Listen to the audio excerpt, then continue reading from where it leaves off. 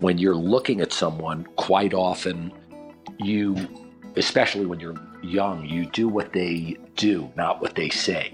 You model their behavior. Welcome to Unsung Leaders, a weekly showcase of behind-the-scenes innovators who you may not be familiar with. These are team players who create workable solutions for society. People who do great things without needing to steal the spotlight. So come on, society, let's set down our selfie sticks and achieve great things. Together. Think about it. Isn't it our caring gestures that create our strongest relationships?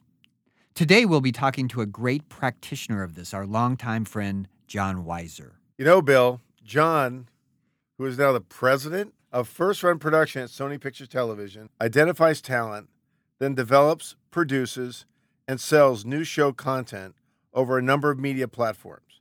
But what sets John apart is his focus on others' needs as a way to bring in the big business. He is a three-tool guy. A three-tool guy, wow. That's hard to get. Yeah, that is. And he sells it to all platforms. That's right. John is a people person extraordinaire. You're in for a treat as John doses us with a conversational magic that's only his. And John knows magic, by the way, so he can do that I didn't as well. know that about him. Really? Yes. Wow. Well, here's John Weiser. So, according to John, and John, you can confirm or deny this, we get talented people's ideas made and in front of television audiences. Is that correct? I can confirm that's the truth, yes. Terrific. And you're at Sony and you're doing your thing over there and spreading the word. What's one of the main things that you like about your job? What I really love about my job is the opportunity to work with really smart people in a collaborative way. You know, we all get the opportunity to meet really smart people in our life and don't have the opportunity or blessing to be able to really tap those people's minds and work with them toward a common goal. And I can, in this position, I can leverage their IQ, work collaboratively with them, and with new product and ideas and talent constantly in the entertainment space, there is a consistent learning curve that keeps me fully engaged and leaning in. It's never a passive business. You've got to be active all the time. Even when you get a show on the air, that show constantly evolves with the audience tastes and desires. By the way, John, during the answering of that question, Bill pulled out a tissue and started crying. I'm going to do something a little different here because I don't want to go too far in this interview without capturing who John really is. Uh-oh. So I met John. So I came from Philadelphia 25 years ago or so. And John was one of the first people I met.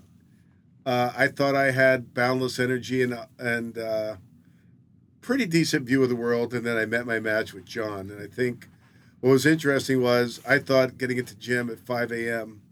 when it opened was a big deal. What I didn't realize, John either had the key or found a way to sneak in. So he was already in there. So we were certainly kindred spirits that way. But I want to get the true essence of John before we go too far down. Sure, great. And as much as I think John's an amazing leader, he is equally amazing as a salesperson, and no one knew how to close a deal like John. So somewhere in the early years, I was very interested going with John at Bakersfield, because Buck Owens owned a TV station there. And I loved Hee Haw. Believe it or not, Bill, sorry. Hee Haw. Hee Haw. Anyway, I love Buck Owens. I said to John, do you mind if I go? He goes, no, let's go. Or, we'll drive up the Grapevine and blah, blah, blah. Wait, are you mocking him? Are you imitating John right now? He has a very distinct voice. John Weiser. So I'm all good with this. We go and meet, her name was Dorothy, right, John? Buck's sister? Dorothy Owens. Right. Dorothy Owens, and we met with Buck. Little thing. I love Buck Owens. He had a custom blue jacket on, with pockets that had tin foil on the sides, because he liked to put potato chips in his pockets. John, am I telling the truth? This is a very accurate description. Yeah. And so that was interesting. The other thing John warned me is he liked sometimes to take meetings while sitting in the hot tub in his office. Fortunately, that didn't happen this time. But John did pulled off one of the greatest sales of all time, which I'm going to let John tell what he did when he sold Designing Women to Buck Owens. And John, I'll let you take it from there. Like, you did something which it just blew my mind. So tell the story. Oh, well, thank you very much. So what happened was when we were having a challenge selling the show in Bakersfield, and Buck had a rule that when you pitched him, anytime you went in to pitch Buck Owens a show, he'd have his sister there, Dorothy, as Steve mentioned, and the call letters on the station were KDOB TV, which stood for Dorothy Owens Broadcasting. So he gave his sister this TV station, but Mel, his nephew, and Buck would work with Dorothy to make it the best possible situation. And Buck's rule was that whenever he was bored listening to your sales pitch, he would put his hand up, like his palm to your face, like stop, and point to the door. And you had to get up and leave the room at that time, or you really weren't welcome back in the station for about 6 months, because you would leave the room, they would discuss it amongst their family, and then call you back in and say yes or no. So I had been up on a few times to Bakersfield, and I got the hand and I left the room, and it was no. They just had absolutely no interest in buying the show.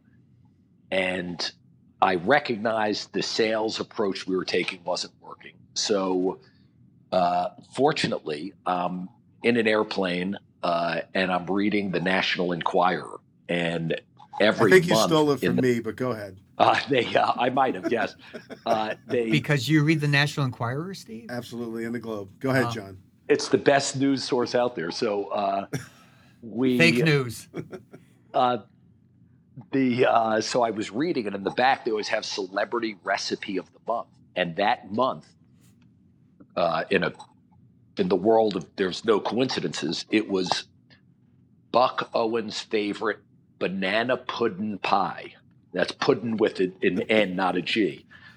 And I'm sitting on the airplane and I go, I got it. So I take the recipe that's in there for banana pudding pie, fax, that's what we used to do. Faxed it up to a bakery in Bakersfield and had them make that exact pie, that recipe. So I call up Buck's office, and his assistant Leanne answers, and I said, what I'd like to do when I come in for the meeting, I have a surprise for Buck and Dorothy. What I'd like to do, can I come in a little bit early and just put something in the refrigerator for them to enjoy later? And she's like, great. So get up there, put it in, the meeting starts, and Buck and Dorothy and Mel are sitting there, and I go through the pitch. The hand goes up to leave the room halfway through because I was pitching the same show again, and I got the hand a little early. And as I'm standing up, I said, look, I know it could cost me, a long time before I'm welcome back to talk through the hand, but I just want you to know when you're deciding what's going to happen now and my fate, I just want you to be doing that when you're enjoying, and I turn around and put the pie down with plates out and forks and knives, a piece of banana pudding pie. And as sure as we're on this podcast together, tears welled up in Dorothy's eyes, and she said, with a quivering lip, that's not the banana pudding pie Mama used to make for our birthdays, is it? And I said, oh, Dorothy, it's one and the same. That moment, Buck turned to Dorothy and said, buy everything he's got. And we sold out of every show that was missing in Bakersfield at that time. And what it ultimately, it ended up being, one of these sales where we went in for a small amount of money. We had targeted what we were looking for and ended up with a tremendous sale. And it was really a greater lesson in thinking about it and reverse engineering the sales process, which was I wasn't aware I wasn't paying attention to what was really important to Buck and to Dorothy and to Mel. And it was so obvious that it surprised me that I had to learn it in hindsight, because when you walk into that television station and the call letters, it was an old movie theater that they had purchased and turned into a TV station. And on the huge marquee out front, it's KDOB, Dorothy Owens Broadcasting. And when I went in to pitch them, it was their family. The most important thing to Mel and to Dorothy and to Buck was that I cared about their family. that I cared about their well-being and their happiness more than I cared about the business. That was first and foremost. It was on the sign on the door that we're a family-first company. So by going in, not about the business we wanted to get done, but really tap into what their needs and desires were to fulfill them, was that I cared about them, and I brought them a piece of mom's pie. And that literally unlocked a relationship that sustained itself a long time. For a really long time. And right after that, Buck said, "Hey, that guy you were with before, Steve, does he like to golf?" And I said, "Absolutely." And he said, "Why don't you come up?" And we went out golfing on his private golf course. And, it really changed the dynamic of the relationship. And the key to it was understanding always in sales what's important to the person on the other side of the desk. What do they care about? What's important? Because you can always get your needs met if you meet the needs of others first. So really putting people first. John, you've given me the perfect segue. So one of the big figures in your life is your dad, Hal. And Hal Weiser is a larger-than-life human being who has a lot of the traits from that John certainly has. Like, growing up as a kid, like, what was it your dad did, or how did he influence your way where you thought, my God, this world of sales and leadership or whatever is something I'd like to get into? Like, what lesson did you learn from him early on?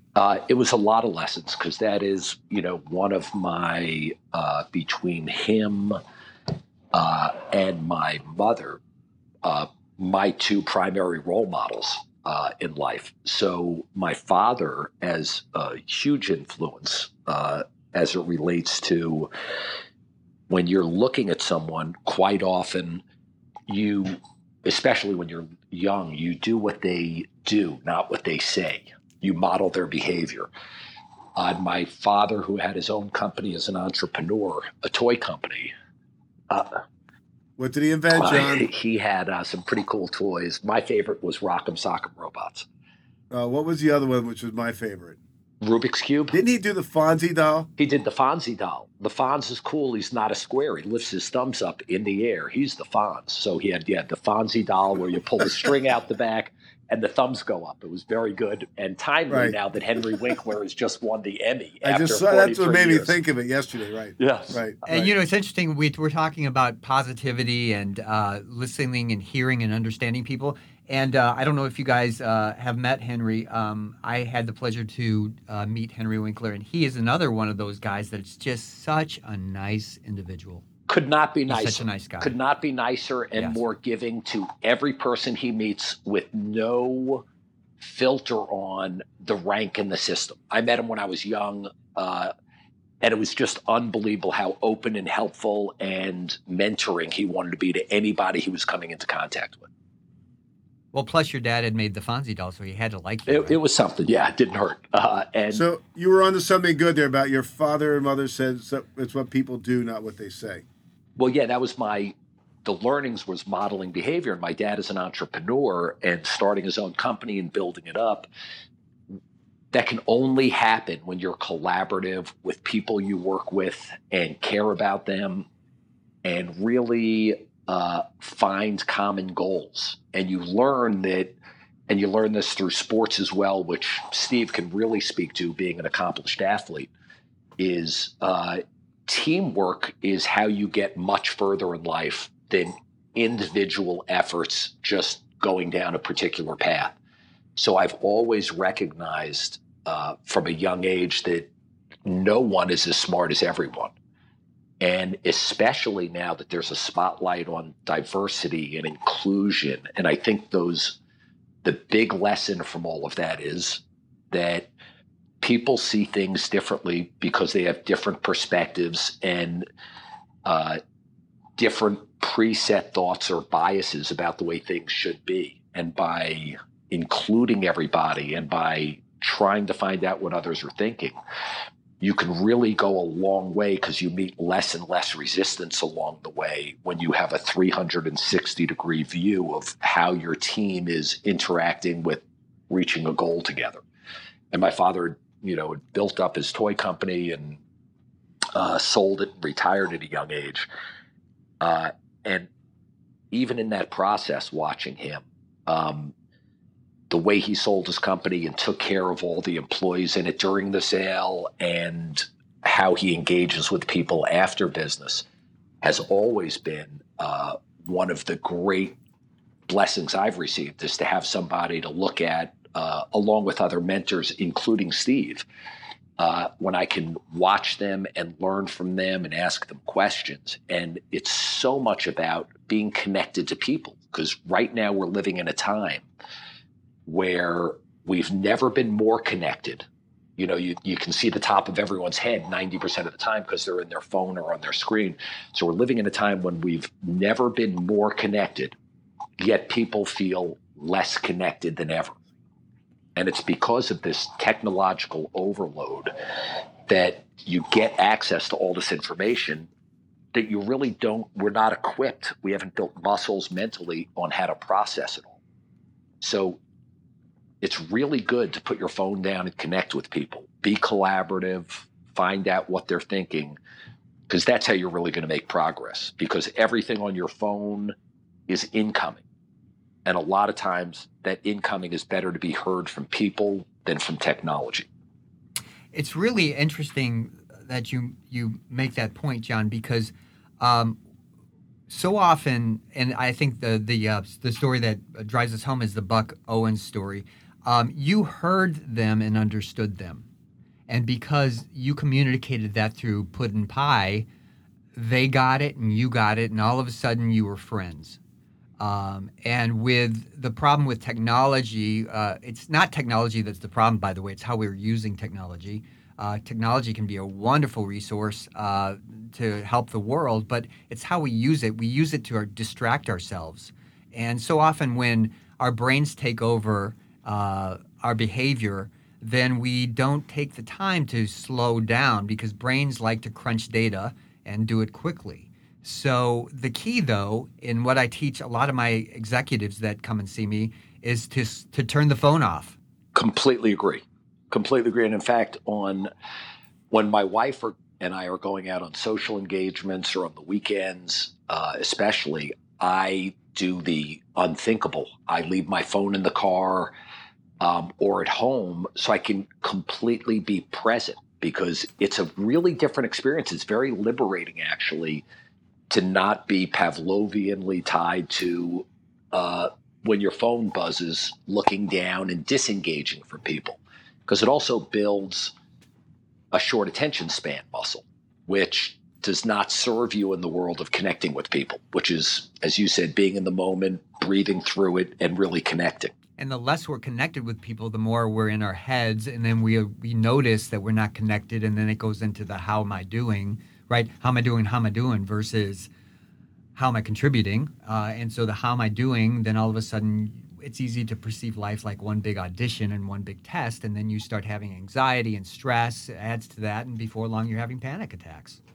Right. And I think a lot of that, from my observation, not clinically, but anecdotally, is that, you know, your brain is hardwired naturally forever. It's hardwired to search for danger, to protect yourself. And when you go into isolation mode, you're not as safe. People, similar to dogs, are pack animals. So the more you're around people and feeling like you're part of a group where you can predict behaviors and their safety in numbers, not that you can't be an individual, but the more you're connected to people, the more it feels stable and the more grounded you feel. And the more isolated you feel, the less connected you are, thus the less foundationally stable you are. So that connection is really important to mental health on so many different levels, and spiritual health, and just how you feel about other people. When you're connected to them, you feel great. When you're isolated, it's a vastly different experience. You know, one of the things we talked about in the earlier podcast was that, sign of a great leader is someone that gets everybody lined up to go in the same direction, but also that allows people to really do things that they themselves didn't believe that they could actually do. And you and I have experienced a couple of styles of leadership. We won't mention names. Where in the past, where you feel like you're so frightened. Are you guys talking about me? No. But you know what we're talking about too. Right? Come to work every day. You're scared to death. You're afraid to fail, and you work out of this fear that, oh my God, I don't want to be yelled at. I don't want to be beaten down.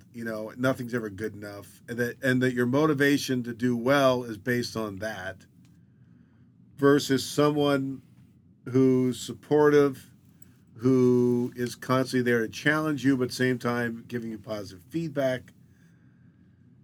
And by the way, both styles work, because I will tell you that having worked for people that were really difficult, there's a part of me that became better because of that. Where I didn't, and I'm thinking of some people, John, you and I've worked for or dealt with over the years. And then there are people, like the nice people sometimes slip a little bit because the people that work for them feel like, oh, they're a little soft. They're not. There's a difference between being a nice guy and a doormat. Well, I've always said you can still be tough and be a nice guy. There you go. Talk about, as someone that works for somebody in that spot, like how it affects you and what, how it affects the way you think and your ability to do your job. Oh, it's a great question, Steve. And you're right. There are different styles, vastly different styles on the spectrum of how to treat people in a leadership role. And you can still get to the same place. There's just, there's a lot of roads to that destination. And I have my own style that comes more naturally to me, that I feel is organically me. And that is to really try to support and ask questions that let people lead to their own conclusions. Like when you read, there's a couple of books out there that I've read on the law specifically about, because I'm fascinated with being, like kind of a natural salesperson, about trial lawyers and how they work juries and how they get them to get to a conclusion. And one of the threads that runs through all of these books in terms of convincing a jury is give them the facts. And if the jury draws their conclusion from those facts, he was in the room, he had a gun, there's fingerprints on the gun, he has blood splatter on him. What do you conclude, jury? The jury goes, well, of course he killed him. If you scream at that jury and say, how dumb do you have to be to recognize he killed him, and here are the facts that support it, the jury isn't making their decision. They're deciding if your decision is right. So when you apply that to leadership, are you telling people what to do and hold them accountable for it, is a really tough thing that I've experienced, where someone says, you've got to do it this way, and I'm going to hold you responsible for the result. Well, if you're going to hold me responsible for the behavior you're dictating, I think that's a little crazy. And in the world of work, there are all types of leaders. Think of it as cross-training. And I completely agree with Steve that when you cross-train with different leaders, you actually pick up different skills along the way, and it makes you a better leader for your style. But in the world of being true to yourself and finding out what's your style to lead people. So in many ways, the different leadership styles that I've experienced in my career have been all the influences that make me who I am. It's not just on my own. This is how it's learning from other people. I don't know why this story just crossed my mind, John, but I remember the time where I used to have to go through every deal with this person. And none of them were ever good enough. But one in particular, John had a deal which was like terrible, but the best one we were going to get. So I put it at the bottom of the pile. I'm sitting across from him. So when you say a terrible deal, it wasn't, you were syndicating a product for not a lot of money? Syndicating a show. The money wasn't great. The deal wasn't great. But it was the only deal we were going to get, period. So I remember going through this stack of deals and I hear all this stuff. I finally get to this one. I handed it to him. I said, this is the deal in Boise or whatever it was. I said, give that back to me. You know what? I'm not going to take that deal because it's such a bad deal. And even though it's the only deal we'll ever get in that market, I'm drawing the line. I'm not going to take it. And he goes, let me see it. And I said, give it back. I said, I'm not taking it. I'm going to rip it out. He goes, you know what? We'll take it. It's fine. So a little reverse psychology. Okay. Huh? Yeah.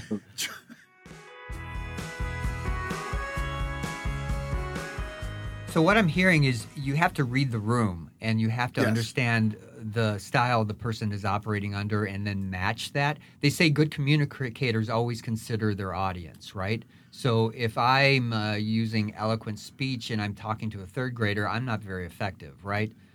So it's about matching and understanding. And back to the Buck Henry story, appealing Buck to Owens. I'm sorry. And Buck Henry was a great writer and Get Smart. That's right.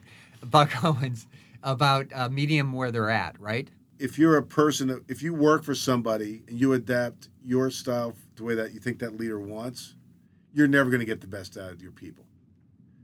Because like, if I said to John, you be this way all the time, I would never get the best of John because John's smart on so many levels. Like, I want to hear what he has to say. Right. So having a leader that's approachable and open to hearing different points of view or different styles of doing things, if you don't allow that to happen, you've missed the boat in getting the best out of the people that work for you. Oh, just when you're pushed into doing a certain, doing it this way and then being held accountable, it's a frustrated process because it comes down to the most pedestrian form of work exchange you have with a company or with management, which is time for money. I'll work for you. You tell me what to do. I'll implement it.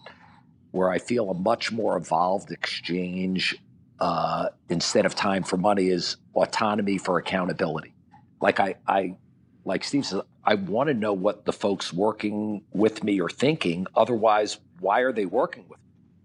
I have to be interested in their point of view. It may not always jive with where I'm coming from, and I may override that after listening to them. And that's the privilege of, being a leader on a team.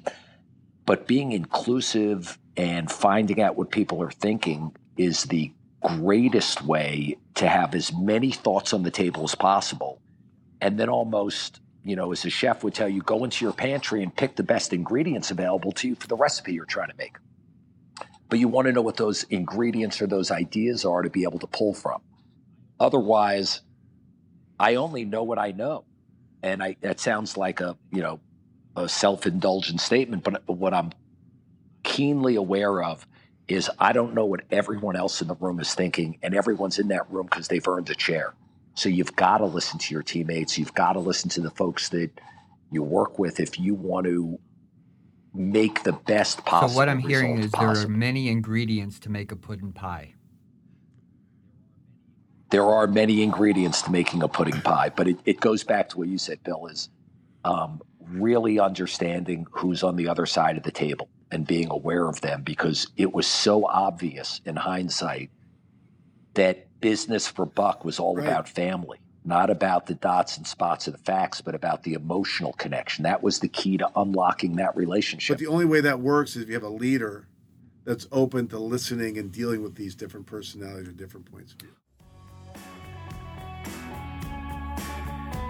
I worked for both of you, but being on the other side, when you guys listened to my points of view, it created a loyalty. I was fiercely loyal to both of you. So it kind of creates this almost safety net of people working together and looking at the product and being our best selves. Right. Right?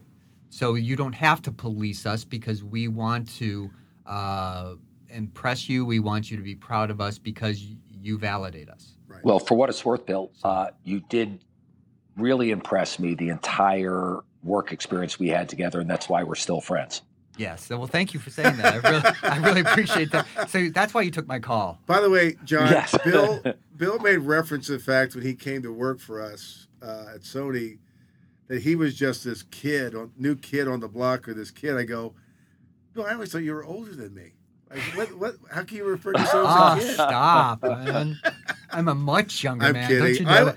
I was impressed because you were so many things. Like, you were going to school, you're paying your way through school, you were an actor, Yeah. Bill, I don't know if you know this. Remember, you made this thing for the kids, this Blue Soldier, which still sits in our living room. Oh, that's cool. and cool. you could draw. Steve, so, what? Steve, I've got to jump in there because Bill also painted a picture of my son Zach when he was a baby that still is on my wall right outside of Zach's bedroom. So every day Zach comes in and out of his room when he lived at home, that was the photo he saw. So, Bill, you have made talk about really getting into each other's lives. You have made a real impression. That's funny. And that's why I love John Weiser. Bill, I'm going to put a little button Weiser. on this and say this because Yes. I know John feels the same way.